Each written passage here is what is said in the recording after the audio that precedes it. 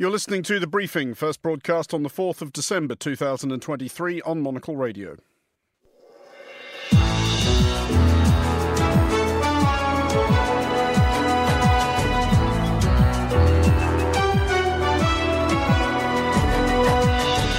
Hello and welcome to The Briefing, coming to you live from Studio 1 here at Midori House in London. I'm Andrew Muller. Coming up on today's programme, Israel recommences hostilities in the Gaza Strip. But are Israel's objectives achievable? Also ahead, Europe's far-right parties, or at least the ones which can stand each other, launch their EU election campaign. Later in the show, we'll be in Jakarta for an exhibition of recently restored artefacts and...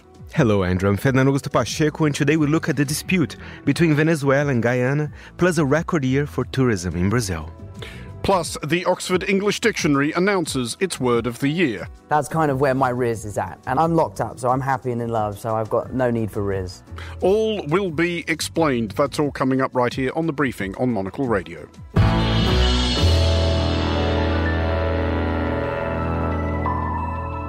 And welcome to today's edition of The Briefing with me, Andrew Muller. For all that Israel did recently observe a few days of truce in its campaign against Hamas in Gaza, Israel's Prime Minister Benjamin Netanyahu has been clear from the off that he envisages a long war, as long indeed as it takes to remove Hamas as a meaningful threat to Israel, whatever the cost to the people of Gaza. And according to Hamas authorities in Gaza, at least another 700 people have been killed since hostilities resumed. Well, I'm joined now by Neri Zilber, a journalist based in Tel Aviv and adjunct fellow of the Washington Institute for Near East Policy and an advisor to Israel Policy Forum.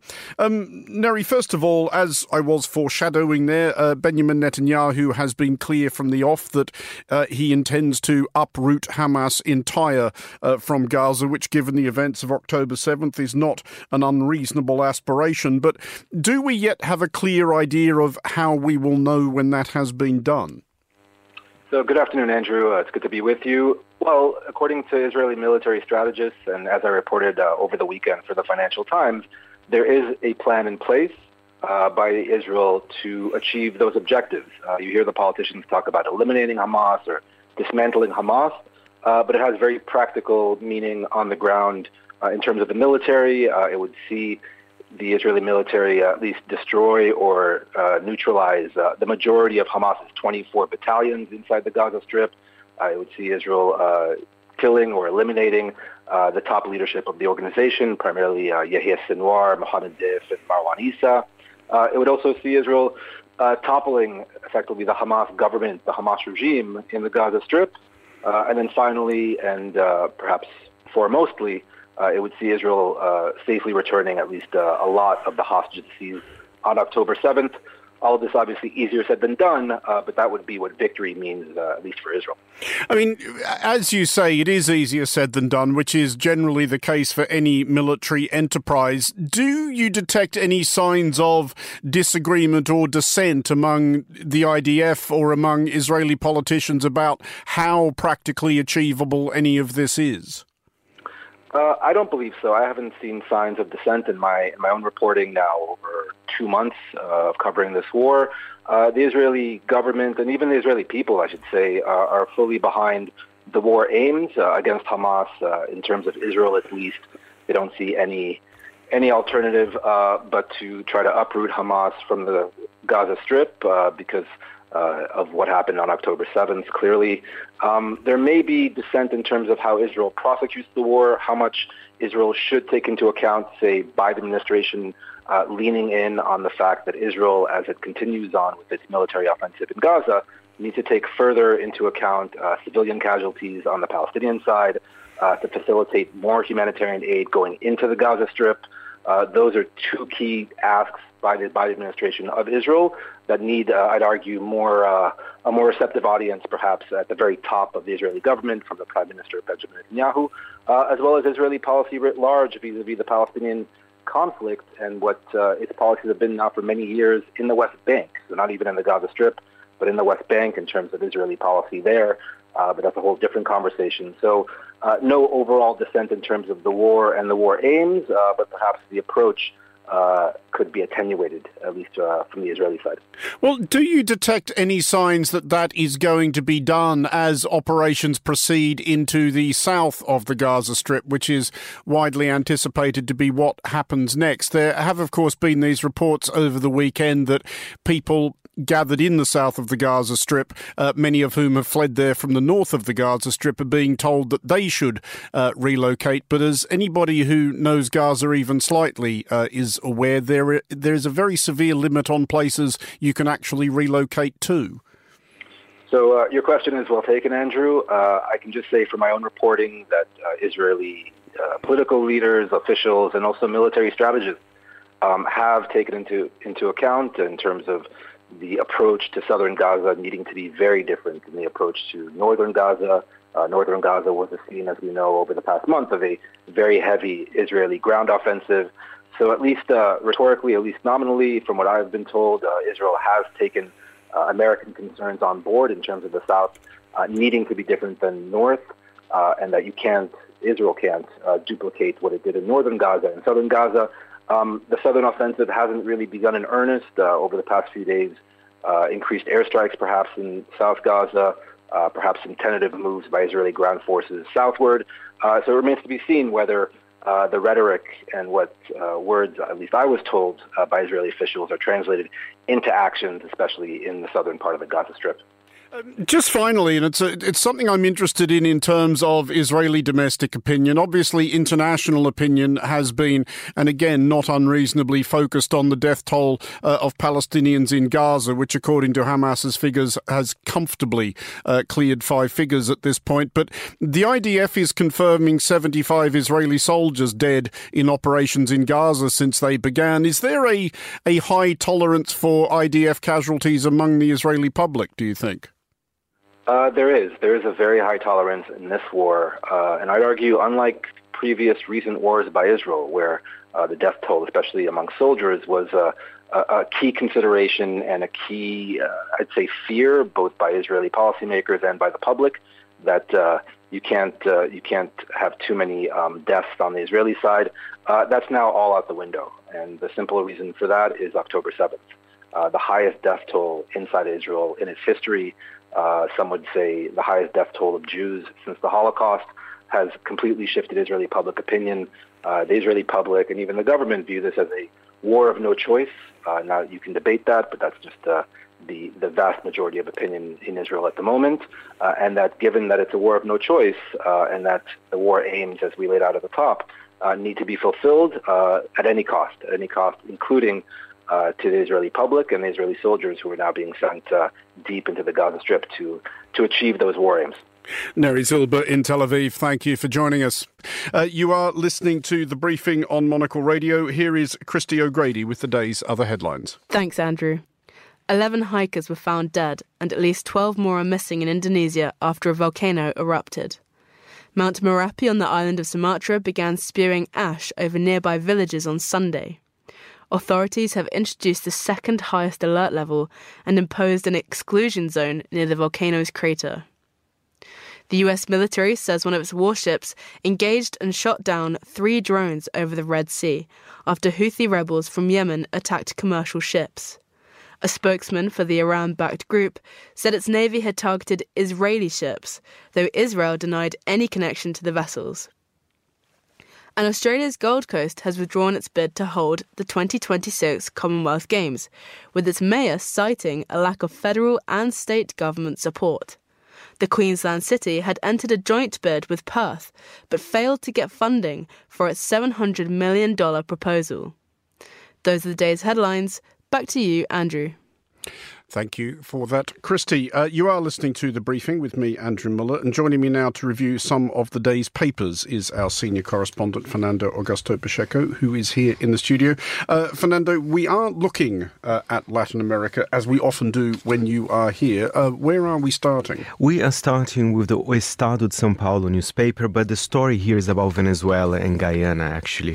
And Andrew, it's quite interesting because Guyana, is a fairly small country. I think the population is about 800,000. The only English-speaking country in the region. I think a lot of people have questions about Guyana. They perhaps don't know much about the country. But now everyone's talking about it because there was a referendum over the weekend in Venezuela where voters basically were saying if they want to, well, not if they want to, but if Venezuela should claim quite a large part of Guyana is a region called Essequibo, and it's basically 2/3 of the country. I mean, that's quite a large amount. It's a historic dispute. It's not a new thing. It's over 100 years that Venezuela was kind of claiming that. But it's quite interesting that suddenly this topic arrived with a referendum. Indeed so, Fernando. At the risk of sounding like some sort of flint-hearted cynic, it would not be the first time in human history that a beleaguered dictator who has demonstrated himself completely unable to govern his rapidly bankrupting country decides to pick a fight with a neighbour. Do we suspect that that just about may be what President Nicolas Maduro is up to? I have to say, I agree with you 100% on this one. And there's no, of course, there is not appetite in the region for this. So even President Lula was saying, and Brazil is a little bit involved in this because we do share our borders with Guyana as well. And he said, I mean, it would be crazy to have a war in the region at this moment, where the world, I mean, we have wars in Ukraine, in Israel. So, I mean, it's just not necessary. And as you say, I think Venezuela is going through severe economic problems. And I'm sure most citizens in the country, they don't want that as well. So, yes, although this dispute, there's a historic reason for it. You know, I perhaps I'm not the biggest expert on that. It's something that there's no appetite for it in the region. So, but there's tension. There's tension in the air. Even Brazil, they send more military power to their region as well. So hopefully nothing will happen, but we never know. Well, let's move on to a couple of stories from your hometown newspaper. We are starting with your president, Lula, visiting Germany's Chancellor Olaf Scholz, yes, and they're friends. They're very strong friends, I have to say, Andrew. So when Lula was inaugurated earlier this year, Olaf Scholz was the first foreign leader to visit Brazil, in fact. And both of their parties have been kind of friendly since the 80s. And, for example, when Lula was in prison, a lot of members of the SPD, they went to Brazil for a visit. So, of course, Lula is there in Germany, not just because he's friendly with Olaf Scholz, but they want to talk business as well, because the exports from Germany to Brazil, they have risen only 3% in the last 10 years. If you look at the US, where it has risen 38%, or China 87%, this number is quite low. So I think they want to do more kind of a financial cooperation here. And another curiosity here is that Olaf Scholz and I believe Lula, they wanted that agreement between the EU and the Mercosur to go ahead, but it's not going ahead, in my view, actually. Macron doesn't want. It's such a difficult process. There's so many little details, and I don't think both regions are going to agree on that one. So that's interesting. They're friendly, but I don't think that main agreement will happen. In arguably happier news, then, Brazil is anticipating quite the stampede of tourists this summer. The best season in 13 years, according to the government there. So potentially could beat the 2013-2014 season. And reasons for it. The inflation is more or less under control. The jobs, there have been some creation of jobs more recently. And of course, we're coming from the post-COVID era, which in Brazil was affected immensely. And that, of course, affected our tourism industry. So the numbers is 155 billion reais, which is a huge number. I think even in traditional cities like Rio and Salvador, the hotels' occupancy, they're almost reaching 100%, especially around the New Year's season, Carnival, of course, which this year is happening a bit early. So yeah, good news. I think the country needed that. Because one thing I'll tell you, Andrew, Brazil's a big country, but especially when it comes to international tourism, we're not that great, actually, when you look at the numbers. Sometimes very small countries have more tourists than Brazil. So I think we have so much potential to grow when it comes to tourism as well. Well, while you're sitting here then, if anybody is thinking maybe I should join that rush to Brazil, but is concerned that there may no longer be any hotels to be had in Salvador or Rio de Janeiro, where would you recommend people go? I mean, you're going to say Sao Paulo, obviously.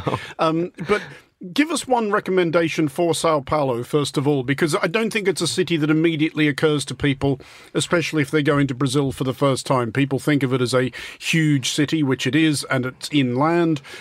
So what's good about it? Why should people go? You know why they should go there over the summer? Of course, we don't have the beach.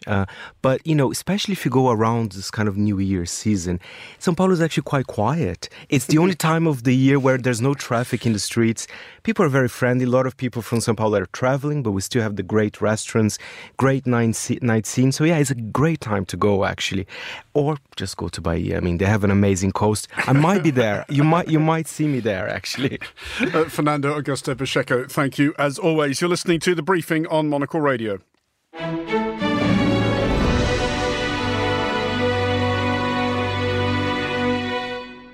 You are listening to The Briefing with me, Andrew Muller. And next June, elections for the European Parliament will take place across the EU, which, as usual, are likely to prompt greater angst among participants in and observers of European politics than they do among European voters, roughly half of whom couldn't be bothered last time.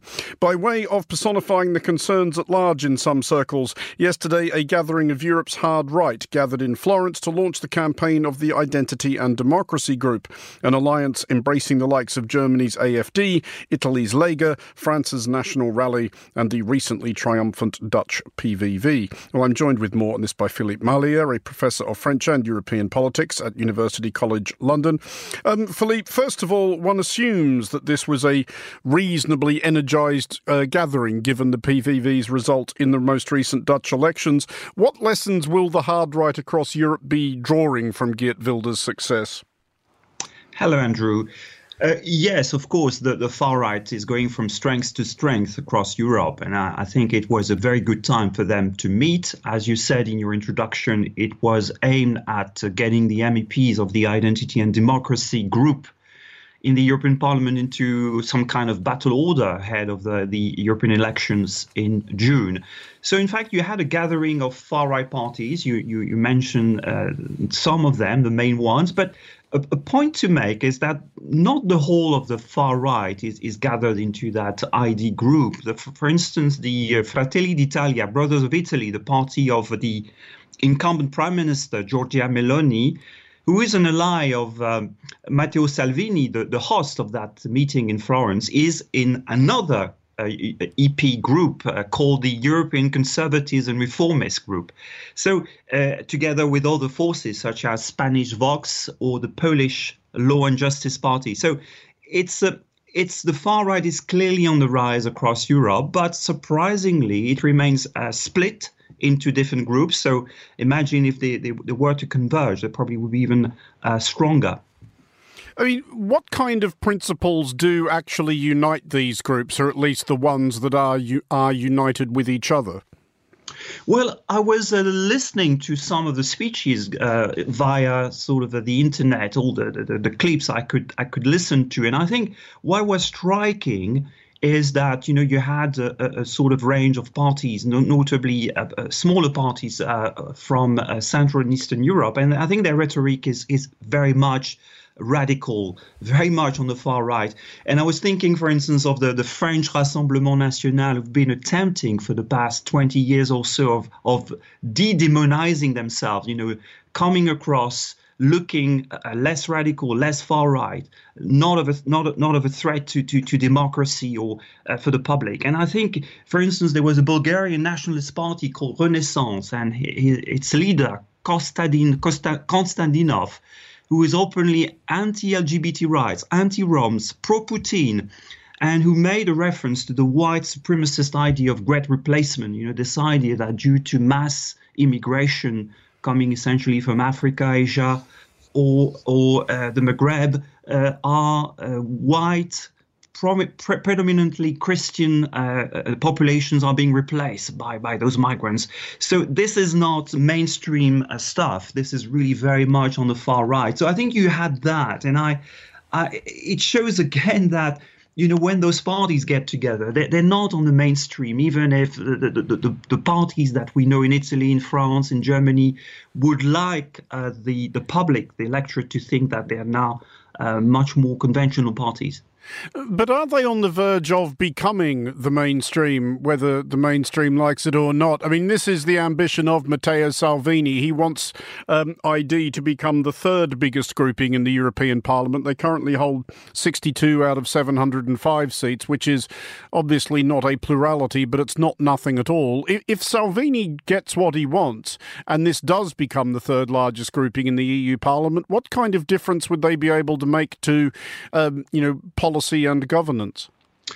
I think it would sort of bring about significant changes, because so far, or until a few years ago, the strategy of the far right was to propose, a policy of exit of the EU, a kind of, an exit for the Netherlands, Frexit for France. And I think they completely changed tack now. They want to remain firmly in the EU, but they want to conquer it. They want now to become a major force in the EU, to sort of redirect policy and in a different way, away from a federal Europe, notably. They are very much against that, a Europe of nations. And essentially, yes, they are expected to make significant gains at the expense of conservatives and socialists in the European Parliament. And when they'll be more powerful, of course, they'll be in a position probably to block legislation, or even to pass somehow legislation.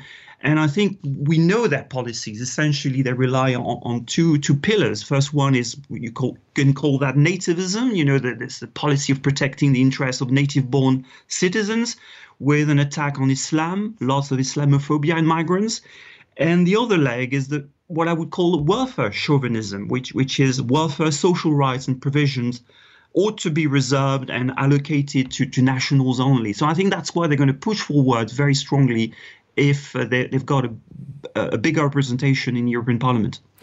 Just finally then, because it is the way of relatively extreme factions on both edges of the political spectrum. They do have a enormous talent for falling out with each other over often quite minor differences of doctrine.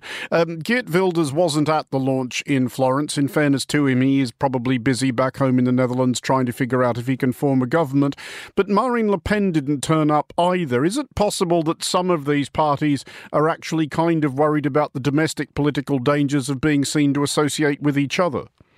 Absolutely. I was referring to this French notion of de-demonization, where I think that's even openly talked about in France. Le Pen is really attempting to be seen as more mainstream. If she wants to win in 2027, she can't be seen as a sort of typical far-right leader. The trouble for her and also with the Wilders in the Netherlands is that whenever she goes to Europe and meet with their counterparts, you have smaller parties which are in a position with no chance in a foreseeable future to make it to government, and therefore those parties remain really on the fringe and far right. So it's a bit of an embarrassment. You said that Le Pen wasn't there. It's true. Wilders wasn't there either. But she sent the party leader, Le Pen, Jordan Bardella, the sort of rising star of the Rassemblement National, was there. So it was noted in the French context. And of course, the French media were quick at sort of flagging up the contradiction about who are you in the end? Are you a mainstream party, or are you still the old far right? Philippe Marlier, thank you for joining us. You're listening to The Briefing.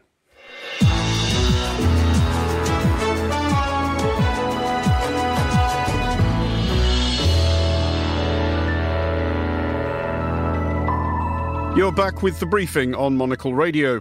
It has been a recurring theme of recent years. Former colonies of various European powers knocking on the doors of museums and asking for their stuff back. Last July, the Museum Volkenkunde in the Dutch city of Leiden returned 478 artefacts purloined from Sri Lanka and Indonesia. This week, some of those went on display at Indonesia's National Museum in Jakarta. And I'm joined now by someone who has been to see them, Saskia Koninger, Southeast Asia correspondent for the Dutch newspaper NRC, based in Jakarta, formerly a museum curator in the Netherlands. Saskia, first of all, before we talk about how this stuff actually got there, what kind of things are actually on show? What are some of the highlights of the exhibition?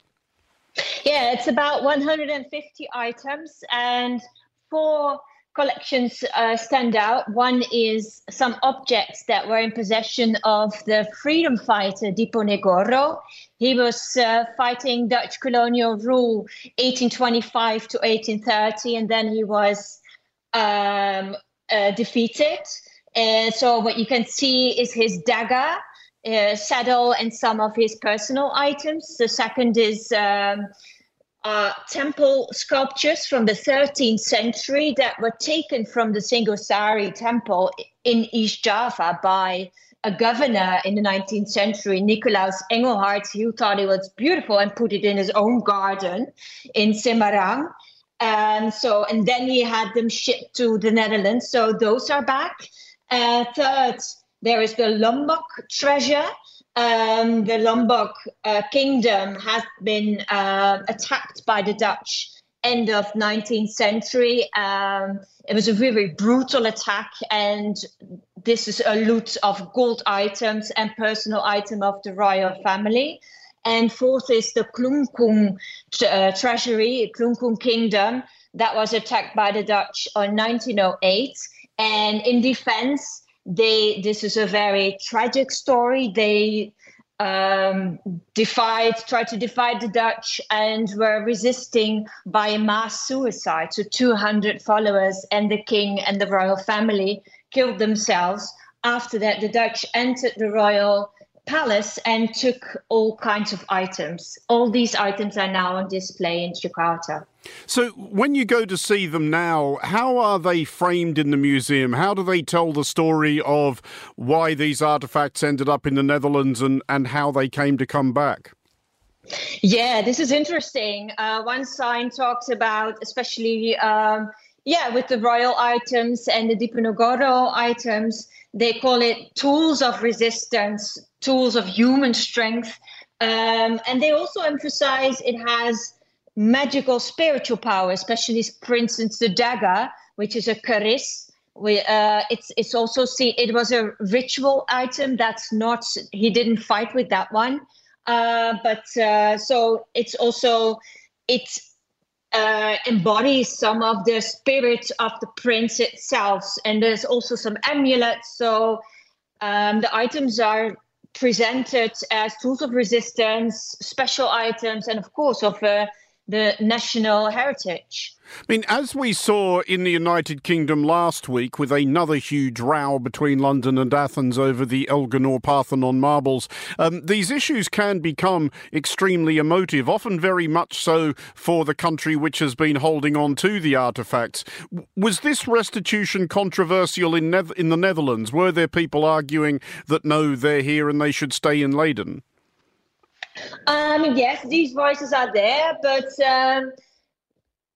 mostly, especially in the museum world, this has been a long process. This process started even after independence, where the Indonesian government asked back a few items. And in the 70s, first items of Diponegoro, for instance, were returned. Some items were returned in the 80s. And especially after Macron was advocating a more smooth repatriation policy in 2018, the Dutch and the Indonesian government sat together. Both nations formed committees and have been talking about the colonial collections.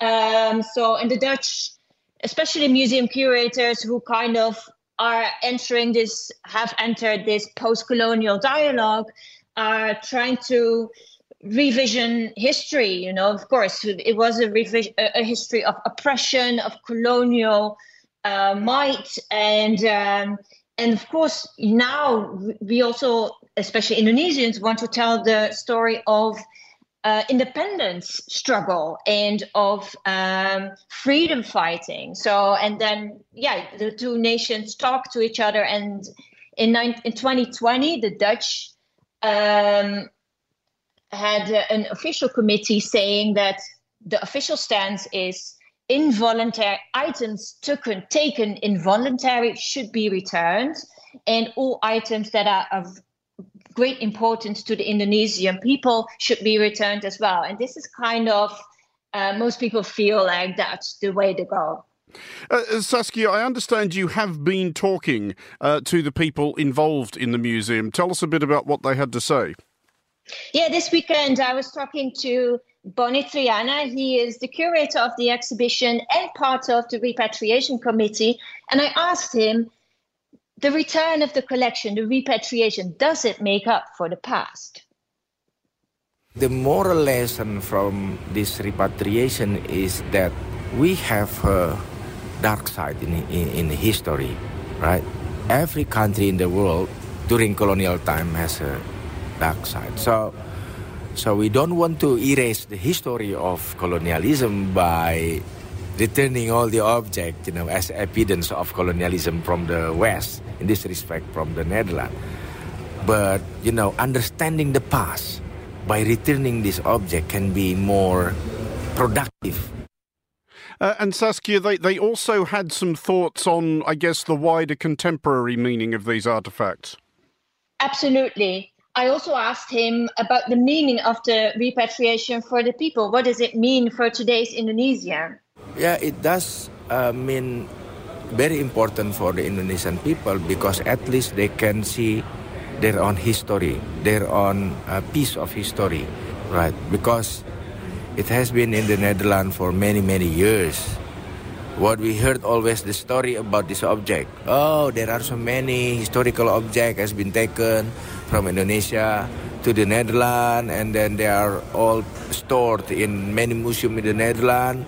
Meanwhile, the Dutch can easily visit the museum and see our collection there. Meanwhile, Indonesia only heard about the story. So now they can see directly what they have in the past. And then they can also know that way before the colonialism, Dutch colonialism, were coming to this island, this is not an empty land.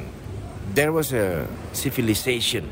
Saskia Koniger in Jakarta, thank you very much for joining us. You're listening to The Briefing on Monocle Radio.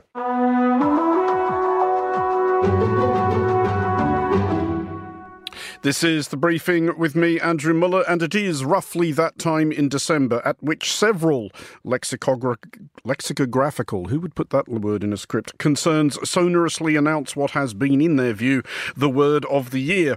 Last year, the Oxford English Dictionary occasioned an amount of controversy by anointing a phrase, goblin mode, rather than a word, and a phrase at that, which prompted expressions of bewilderment from everybody over the age of 15. This year, the OED boffins have again chosen a youthful neologism, though have returned to a more literal interpretation of word of the year. And joining me to introduce it is Fiona Macpherson, senior editor at the Oxford English Dictionary. Fiona, first of all, the big question, and I don't have a drum roll sound effect queued up, so we'll just have to imagine it. What actually is the OED's word of the year? The word of the year is Riz, R-I-Z-Z. Righto. And broadly speaking, what does Riz mean? It means style, charm or attractiveness, so the ability to attract a romantic or sexual partner. And how would you use it in a sentence? You might ask someone if they had Riz. You might describe someone. I mean, it would be interesting if they replied in the negative. Or you might ask if someone has Riz, or say, I think so-and-so has Riz. Do we understand the etymology? I'm taking a wild guess that somebody somewhere has plucked the middle syllable out of charisma. That's very incisive of you. It's exactly what's happened. It's not a straightforward shortening of charisma, because that would be chariz. They've taken it from the middle, which is actually quite relatively unusual in English. We don't do it that often, but examples would be fridge from refrigerator, say, or flu from influenza. Normally we'll maybe just lock the end off a word, but that's exactly where we think it's come from, etymologically speaking. And, well, geographically speaking, or demographically or culturally speaking, do we understand where it first gestated and maybe roughly when? I think it's fair to say it's very much a word for the younger generation, probably especially teenagers. And it's mostly, I think, a feature of internet culture. But it has broken out a little bit from that. So that's probably where it was first thought up, coined, use whichever word you want there. And I think this year we've seen a bit of an increase in it because the actor Tom Holland was asked in an interview if he had Riz. And he said, I have no Riz whatsoever. I have limited Riz. And that was quite widely reported. So that brought it from, maybe a little bit outside those TikTok, Twitch, other communities are available, but outside of those and more into the mainstream. I mean, as a general rule, though, I think it's quite common for neologisms to bubble up into the mainstream from more youthful generations. Is the OED ever concerned that by the time you notice it and anoint it and declare it word of the year, that it's a word that the actual youth stopped using about 3 years ago? That is, there's always that danger, but that's the way language works, and also really the way dictionaries work, because we don't include a word unless it's entered into some kind of general currency. Now, that might be the complete general public. It might also be the part of the public that you'd expect to be using a word. So technical vocabulary, for example, that's not going to form part of everybody's mainstream day-to-day vocabulary, but you would expect it amongst people who did a particular job or, worked in a particular area. So yes, it has to have taken hold before we'll put it into a dictionary. So there is always going to be that time lag, but that's the way that language works. Society changes in some way, develops in some way, and then language will catch up with that, or at least dictionaries will catch up with that at some point. And just finally, was the OED chastened, bewildered, emboldened, whatever really, by the controversy around goblin mode last year? Well, it's funny because I'd forgotten about the controversy, because when we say word, of course, what we mean is word, compound or phrase. It's a single unit of meaning, but single unit of meaning of the year doesn't really cut it. So I don't think we were. I think we were just reminded that maybe we use some language in a slightly different way from everyone else. Fiona McPherson at the OED, thank you for joining us. That is all for this edition of The Briefing. It was produced by Lillian Fawcett and Christy O'Grady. Our studio manager was Tamsin Howard. The Briefing returns tomorrow at the same time. I'm Andrew Muller. Thanks for listening.